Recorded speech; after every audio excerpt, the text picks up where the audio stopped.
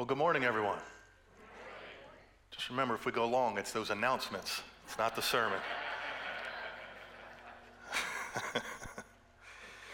Good singing this morning. I was in the back for a little while just listening, and man, you guys got some pipes. Good job.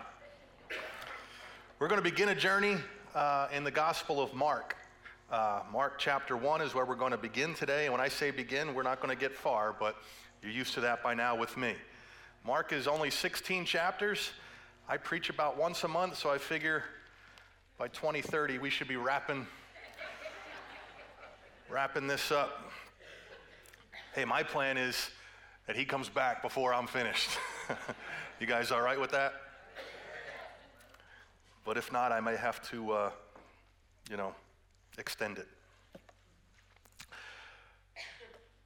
So, starting the Gospel of Mark, Mark is really a call to action, and my mind couldn't help but think of that great old Western with those great Western heroes, Steve Martin, Chevy Chase, Martin Short, the Three Amigos. Not really a Western as much as a comedy farce, but the Three Amigos, if you don't know them, are really actors. But they get hired to go down to Mexico to visit old El Guapo. But right before they're supposed to go down, they get fired by the movie studio, and they take their costumes back, and they're like, we need our outfits. So they decide the only way to get their outfits is to break into the studio lot at night. So you have Steve Martin is up on the roof of a building trying to kind of be the lookout and give the signal to the other guys, when the coast is clear. And he's trying to be subtle at first, and he just and they're not paying any attention, so he gets more exaggerated, starts with the woohoo, woohoo, and it finally turns into look up here, and he finally says, hey, you guys. The idea is subtlety didn't work. And Mark, I titled this sermon, Mark My Words. It's written by Mark, and Mark has no intention of being subtle. He's very, very specific about what he wants you to think and believe about Jesus Christ. And it's not just a story of Jesus that you sit around the campfire and have marshmallows in your hot chocolate and everybody sings Kumbaya at the end. His idea is that you would mark his words. It's not a threat, but it's that you should take heed. It's a call to action. He doesn't want you to dismiss what he's saying. And he says, Jesus, accept him or reject him, but know that there are consequences to either decision. Accepting him is pledging our loyalty and our allegiance to the true king and laying aside our rights, our possessions, our very lives in order to follow him into death, whereby we experience resurrection, eternal life, and a full inheritance in the kingdom of God. Jesus is not interested in fans or sympathizers. He is seeking committed followers, disciples, apprentices that will follow not just his teaching, but his way, his life.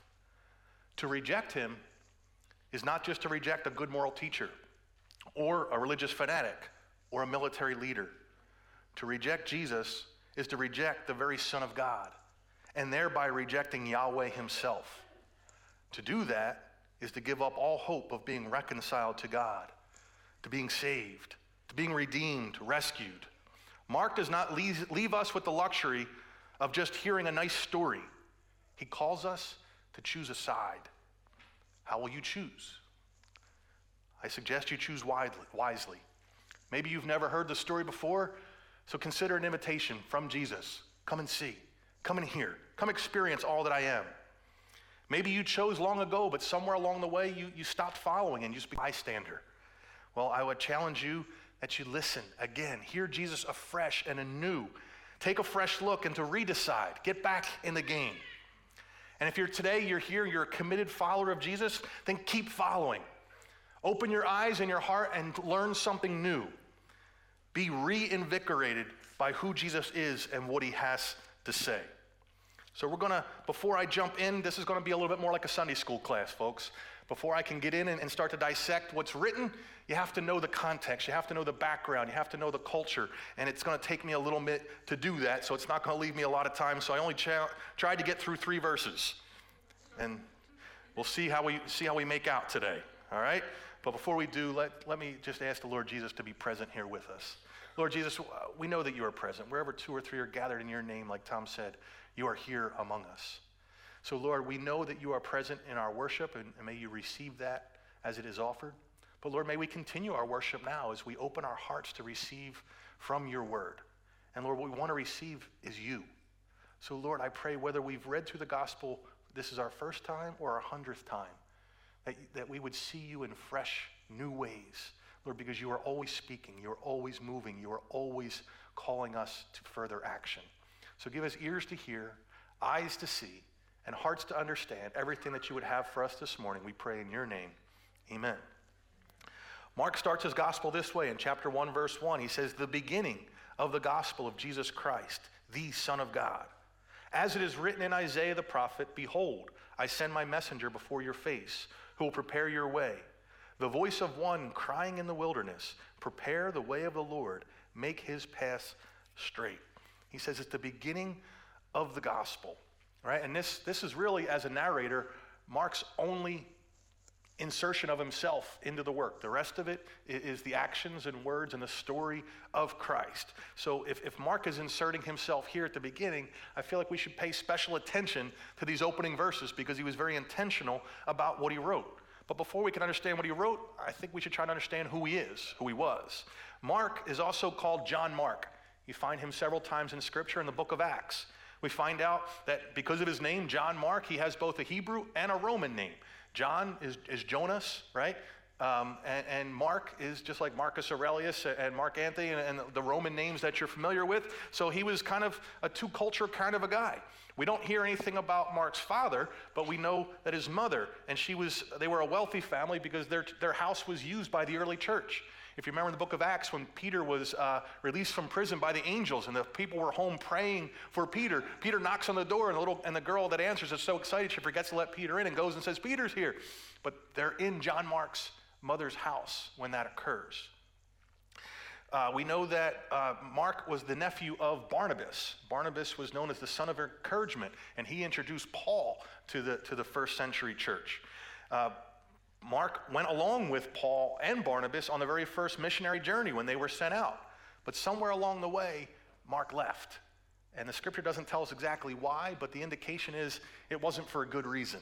He didn't get sick, maybe homesick. Maybe he got fearful of the persecution they were facing, or maybe it was just too much for him. We're not sure why, but he left. And because of that, when the second missionary journey was about to launch, Barnabas brings Mark along. He's like, hey, Mark wants to come back. Isn't that great? And Paul was a hardliner. He was like, he's a quitter. I don't take no quitters with me. Now, Paul was a little tough, and Paul maybe should have remembered when Barnabas brought him to the church, Paul was known as the Christian killer, so maybe he should have given a second chance. But Paul, I believe, was led by the Holy Spirit, but him and Barnabas had such a division in their opinion that they actually separated. And Barnabas took Mark and went this way, and Paul ended up taking Silas and going this way. I think it was used by the Spirit because now they doubled their efforts and twice as many people heard the gospel, but there was a division there. Peter, we find that he adopts Mark at some point and calls him his very own son, his son in a spiritual sense. 1 Peter 5 tells us that. And many believe that Mark's writings are really just a compilation of Peter's sermons. Some people would even go as far as call it the Gospel of Peter, because Mark was such a close companion to Peter and wrote down the things that he said. He was his main source because Mark would not have been an eyewitness to most of the events. But there is an indication that Mark did follow Jesus at least somewhat, but not as closely, obviously, as the apostles did. We find out later in life, Paul actually reclaims Mark, which is a good thing. I think partly Mark was attracted to Peter because Peter was the one who denied Christ 3 times. And Mark understood what it was to feel that sense of rejection and need to be restored. And Peter allowed him to do that. But Paul, later on to the church in Colossae, he calls Mark his fellow worker and tells them to welcome him. When Paul is in prison, Mark actually goes to minister to him. And in Philemon, he says he was an encouragement to me while I was in prison.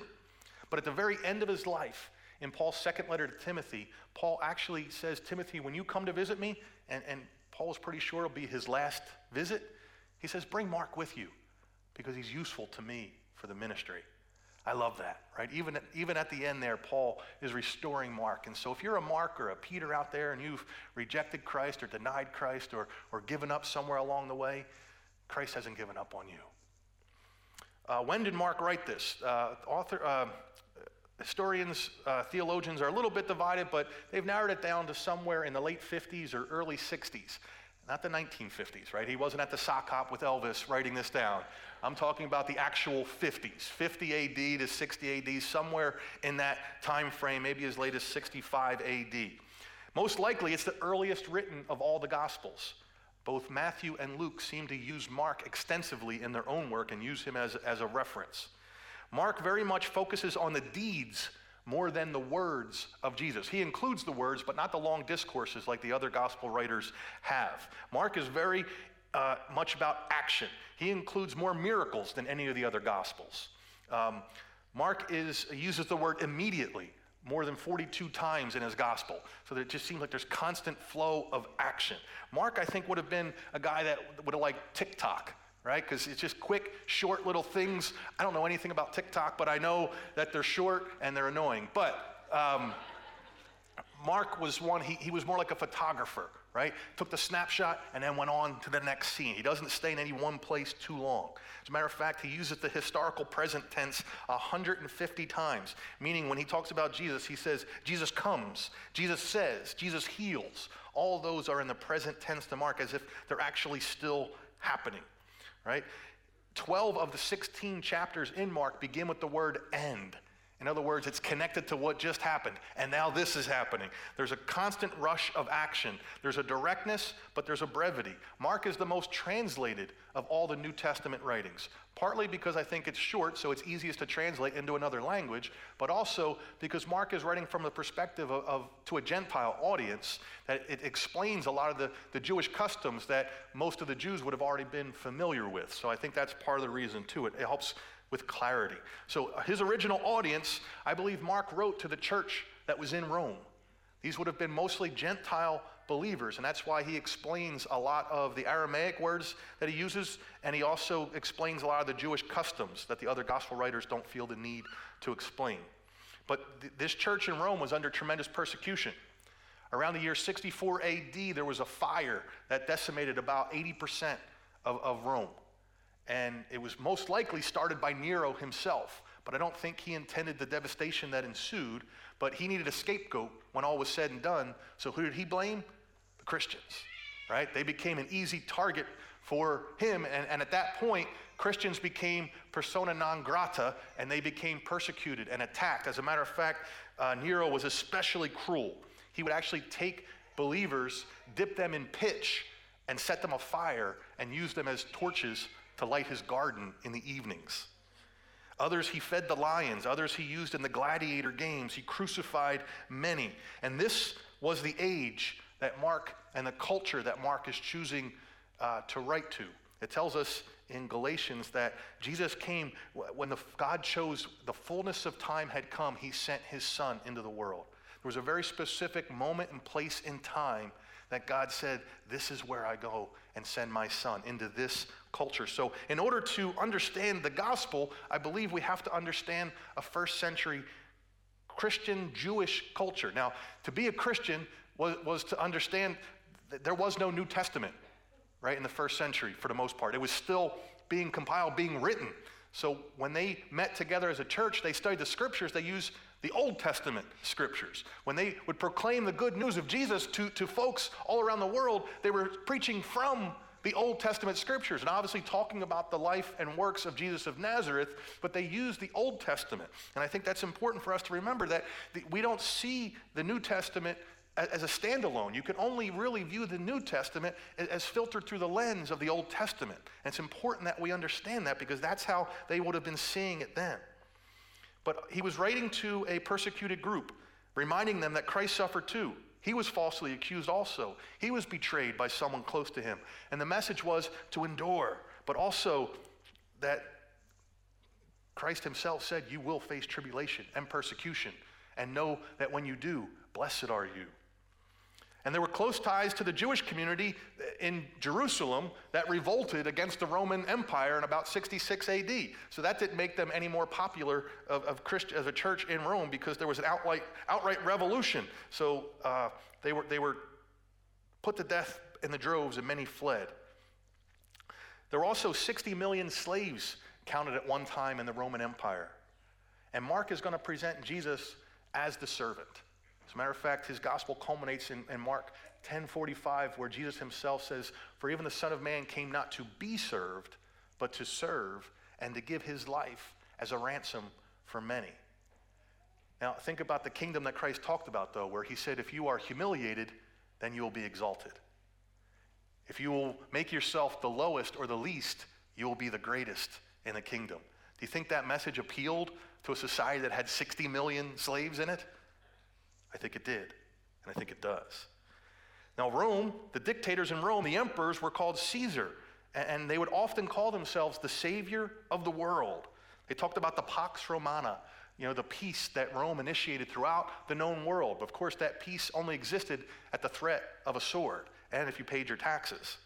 There was also a very Jewish expectation of a military leader that would come and deliver the nation of Israel from those oppressors. And it goes back 700 years BC, when the Assyrians first started to come attack the northern kingdom and carry them into exile. Then after them, in the 600s, the Babylonians came, and Nebuchadnezzar destroyed Jerusalem and the temple and carried most of the southern kingdom of Judah into captivity.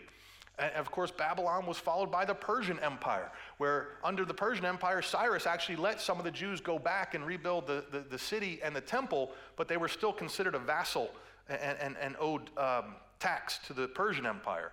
After them, Alexander the Great and the Greeks came.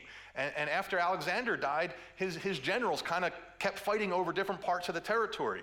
And you had the one general was Ptolemy, and he was down in Egypt. And you had the other general was Seleucid, and he was up in Syria, and what's right in between is Israel.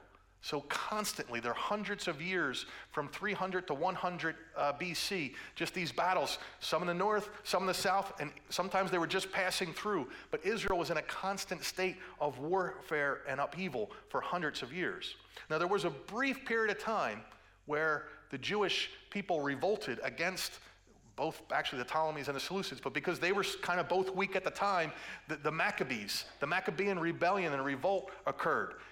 The Feast of Hanukkah celebrates part of that victory with the lighting of the menorah that lasted for 8 nights. But Judas Maccabeus, they called him Judas the Hammer, and he revolted and led a successful rebellion against the Greek authorities. And for a short period of time, less than 100 years, the state of Israel was given autonomy. Not independence, but they were allowed to govern themselves. But of course, they couldn't not become a problem. And so, of course, when Rome came on the scene, they stamped down again and put their foot on the necks of Israel. So the nation, the people of Israel were in crying out in desperation for the Messiah, the one who would come and deliver them. But they were looking for a military person, someone who would come and conquer the Romans at that time, or whoever was in power.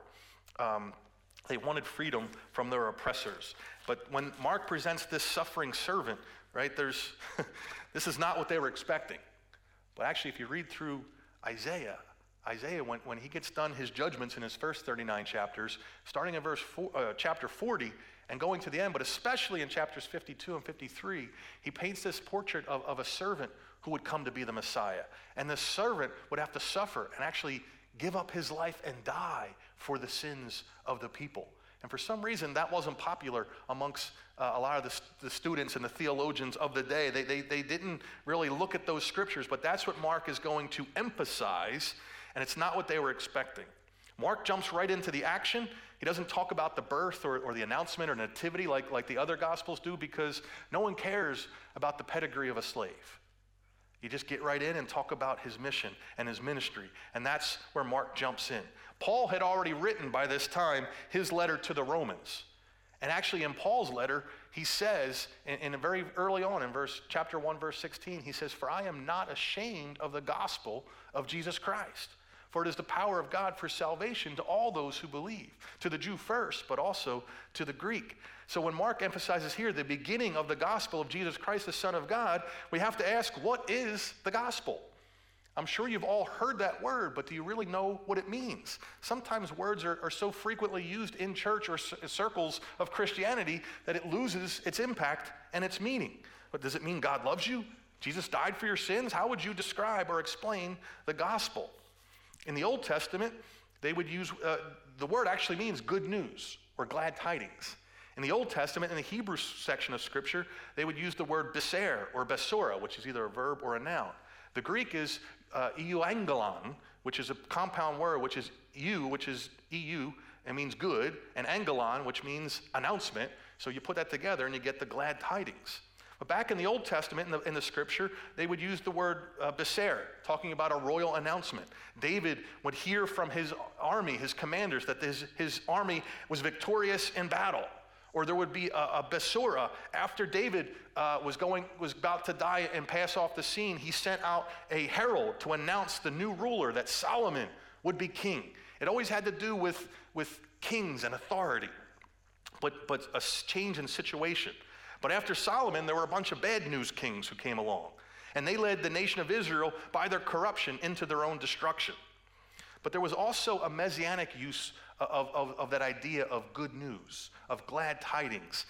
If you would, you want to turn to the book of Isaiah. We read as a congregation from a chapter in Isaiah, but we're going to look in chapter 40, verses 9 and 10, where Isaiah is told this: go on up to 40, verse 9.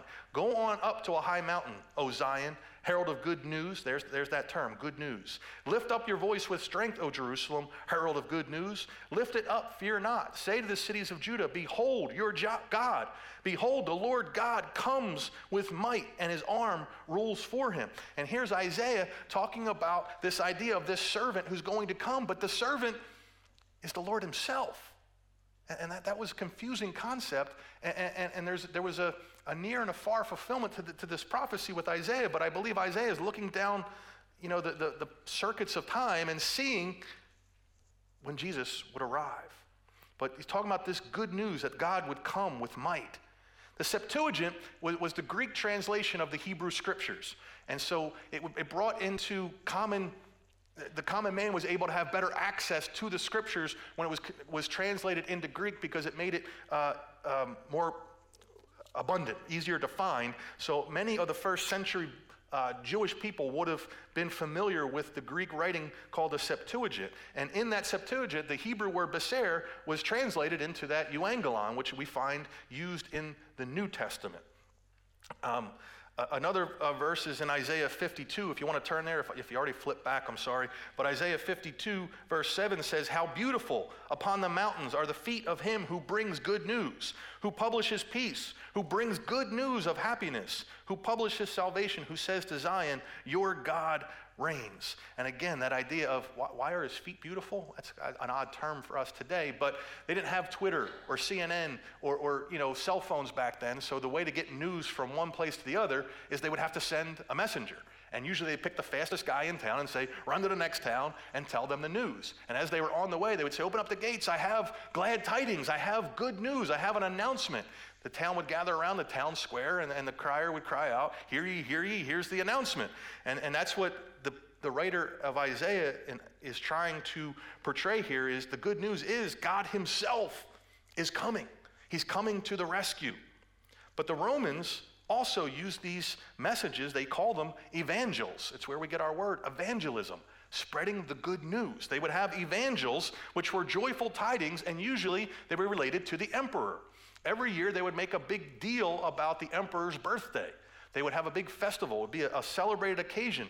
And in one instance, in 9 BC, an inscription was found talking about Augustus Caesar and his birthday, and it actually says this: the birthday of the god, referring to Caesar, they considered him a god. The birthday of the god was for the world the beginning of joyful tidings, which have been proclaimed on this account. I think Mark was very aware that that was typical of the Romans to announce the tidings of the emperor, and he's very intentionally saying, I have tidings about an emperor, but he's not from Rome. He's from heaven, and he's coming to tell us that he is the good news. So I think Mark was kind of tweaking that and knowing exactly what he's doing. Mark is proclaiming the good news that Jesus has defeated death and that he reigns as king, that he's dealt with our sin and corruption himself, and that he conquered it with his life and his love. But he says it's the beginning of the gospel. And I think he's very intentional to write the beginning. Where else do we find about the beginning of something? You go back to Genesis chapter 1, verse 1. In the beginning, God created the heaven and the earth. John, when he wrote his gospel, says the same thing, right? In the beginning was the Word, and the Word was with God, and the Word was God. Mark is not being subtle here. Ooh, he's this mysterious guy. He's saying, no, Jesus is God. And if you didn't get it, through my reference to the beginning, that a new thing is about to happen, I'm telling you that everything that the prophets predicted has become historic reality in Jesus. And his calls him Jesus Christ, the Son of God. Jesus, right? It's a Greek translation of the Hebrew name Yeshua, Joshua, which means God has become my salvation. Joshua was the one who took over from Moses, who actually led the people into the promised land to claim their inheritance. Our new Joshua is here, and he's become our salvation. And he says, God and mystery. I don't know which commentator I read, but I thought it was a pretty good quote. God and the mystery of his power and being can only be properly comprehended in the person of Jesus Christ. Now, Christ, you understand, is not Jesus' last name. It's not Jesus Christ and Mary Christ and Joseph Christ. That wasn't their family name. And it's also, it's not the way you finish your profanity, right? I don't know why people take Jesus' name so flippantly, but how come no one ever hits their thumb with a hammer and says, oh, Buddha, right? No one ever stubs their toe and says, Muhammad, right? You take your chances with that one, wouldn't you? But yet, we feel so casual to use the name of our Savior. But that term, Christ, is not his last name. It's his title. It signifies his authority. In Greek, it's Christos, which is a translation of the Hebrew word Mashiach, which is Messiah, the anointed one, the one who will come to deliver his people from their sins. Mark is not ambiguous here. Jesus is the Christ. And if you still haven't got his message, who is he? The Son of Yahweh. We're familiar with these terms, but I think we become so familiar with them, they lose their impact. For a first century Roman audience, this would have been, what? That's just the first sentence. It's to get our attention. It's to draw us in. It's to say, this isn't normal, right? When we look into the eyes of humanity, this Jesus we see, but we see shining through them the light of essential deity. What he says is the gospel. What he does is the gospel. And God had this plan of redemption before the world was created. But Jesus now is entering into the fabric of history and implementing God's plan, which existed from before time began. All the way back in Genesis in chapter 3, after Adam and Eve sinned, when God's pronouncing the curses, he talks about the seed of the woman and the seed of the serpent. And he says, the seed of the serpent will bruise his heel, the seed of the woman, but he will crush his head. That's the first declaration that the Messiah would come and he would conquer sin. He would conquer Satan and he would conquer death. I think it's J. Vernon McGee said this, that the good news isn't a mystery to be unraveled. The good news is not a philosophy to comprehend. It's not a perspective to adopt or a set of principles to apply. The good news is a person. He is the long-awaited Messiah, God in flesh. His name is Jesus. And let me finish with this. Mark goes on to quote from the Old Testament. Again, it's the only time, there's only two places in his entire gospel where he directly quotes from the Old Testament, and one of them is right here, so I think we need to pay attention to it. And it is actually, he says quoting from the prophet Isaiah, but he actually quotes from Malachi chapter 3, and Malachi himself is actually just paraphrasing a prophecy from Exodus chapter 23 himself, and then he strings together another quote from Isaiah chapter 40 verse 3, and it was common then in the first century for writers to do this. When there was like a main theme, and the theme here is God's message and his messenger and his way. And so he takes a few different prophets and he puts them together and he says they're from Isaiah, but he's doing that to give weight to the fact that Isaiah is probably the most known prophet, but also he wrote the most, so And Mark is going to quote or allude to Isaiah's prophecies throughout his gospel. So that's why he says Isaiah. It's not a mistake. Mark knew what he was doing, right? But when he puts all these things together, he's actually combining, they would have the Torah, which was the first 5 books of the Bible, the law, and then they had the prophets, and then there was the third section of scripture they called the writings, which was your poetic works like Job and Psalms and Ecclesiastes. And so when you referred to the scriptures, a lot of times you would call them the law and the prophets. And so I think what Mark is doing is saying the entire Old Testament canon of scripture is alluding to, is pointing to, is taking us headlong to a place in history that is right now. It is fulfilled in the person of Jesus Christ. And I don't want you to miss it. And even though we're 2,000 years down the road, he doesn't want us to miss it either. Jesus is the fulfillment of all of God's scripture. I'm just going to, you don't have to turn there if you don't want to, but I actually want to read out the prophecies that he's quoting here, because he changes them just a little bit, and there's actually more in the actual Old Testament than he uses. He says in Malachi 3, "Behold, I send my messenger, and he will prepare the way before me."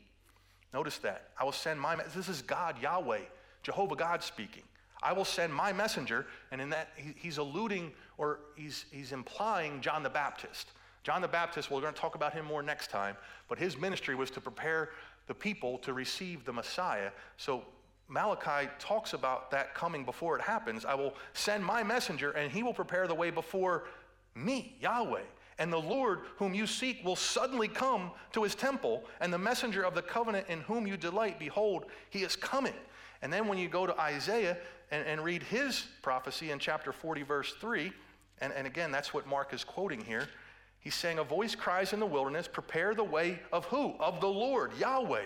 Make straight in the desert a highway for our God." And then right after that, he talks about going up the mountain and seeing, talking more about the good news. But the idea that Mark is not being subtle here is he's saying, yes, John is coming to prepare the way of not just the Messiah, but Yahweh God. In Mark's mind and all throughout his gospel, Jesus is Yahweh. He is God. And what does he say to do? Prepare the way of the Lord. Make his path straight. In the Roman Empire, they would do the same thing. When an emissary, especially the Caesar himself, but any governor or major official, if he was coming to town, they would go send and prepare for his coming. So if there were potholes in the road, they would get filled. If there were bridges that needed repair, they would get repaired. The town would be cleaned up. It's no different today, is it? Like a politician wants to get a couple of votes or let people know he's coming. I remember back when Clinton, I don't know if he was either running for president or he was the president. I lived at the time in a section of Philadelphia called Mayfair, right near the Mayfair Diner. And the Mayfair Diner, it's still there. It's a popular, diner. But when the city found out Clinton was coming, man, they sent the team out, right? I never saw Frankfurt Avenue look so good, right? Frankfurt Avenue is not known for its beauty, right? You don't say, hey, let me take you to Frankfurt Avenue and show you all the sights, right? I'll tell you, every corner in Frankfurt and Mayfair, there's bar, pharmacy, bar, right? That's every intersection in Mayfair. And so all the streets got cleaned, the potholes got fixed, the stores were given money to kind of redo, even the sidewalks got cleaned. I never saw street sweepers do the sidewalks. Even the pavements looked good. And the diner itself is one of those old chrome, diners. Man, you could see your reflection in it. And that was just for a political leader. But when the Holy Spirit, through Mark, who's quoting Malachi and Isaiah, when he says, prepare the way of the Lord, that's a whole different type of engineer that he's talking about. He doesn't want us to clean our house. He doesn't want us to wash the car, put out a turkey dinner. That's not what he wants us to prepare. He wants to prepare our hearts. Are you prepared? Don't worry. None of us are. Are you preparing?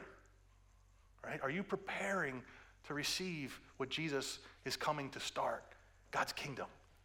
And it takes the Holy Spirit's work in our hearts to constantly be preparing our hearts to receive him.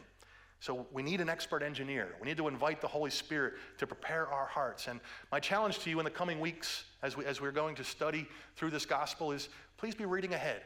Just start with chapter 1. I know I'm not going to finish it by the next time I preach, so you got time. Take a few verses a day or read the whole chapter in one sitting. If you really want a challenge, read through the whole entire gospel in one sitting. It took me about an hour and a half, right? It's an endeavor, but I think it paints a picture. But here's what I want you to do.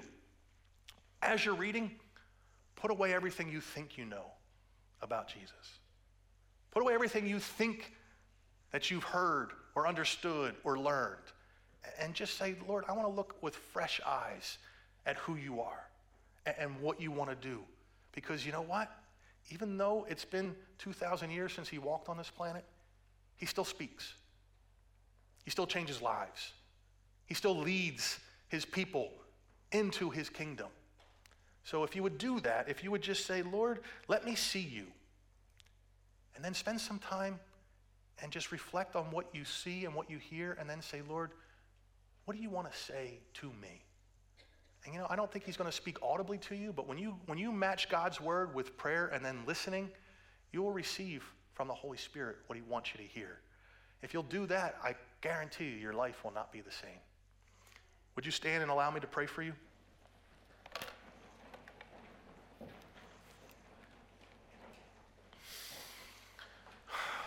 Oh, gracious God, thank you that you chose in all of world history to send Jesus at the time you did. And I believe that was the fullness of time and the exact perfect time for him to come. And Lord, sometimes in a 21st century mindset, it's hard to see completely the context of Jesus and what he said and what he did in those times. But Lord, I believe his message still stands. His words are still true. And Jesus, I believe you still give power to your words. And anyone who will diligently seek you, he will find you. So Lord, I pray for anyone who would take the challenge to read the gospel afresh and anew, and that they wouldn't look for a story, they wouldn't look for words of wisdom, but they would look for a person, and they would find you, and that you would speak fresh words, new words of life and freedom and love and forgiveness into their hearts. And may no one who takes this challenge, Lord, be the same, Lord, but be changed, be different as a result. So lead us, Jesus. We want to follow. Lord, we pray this in your name. Amen.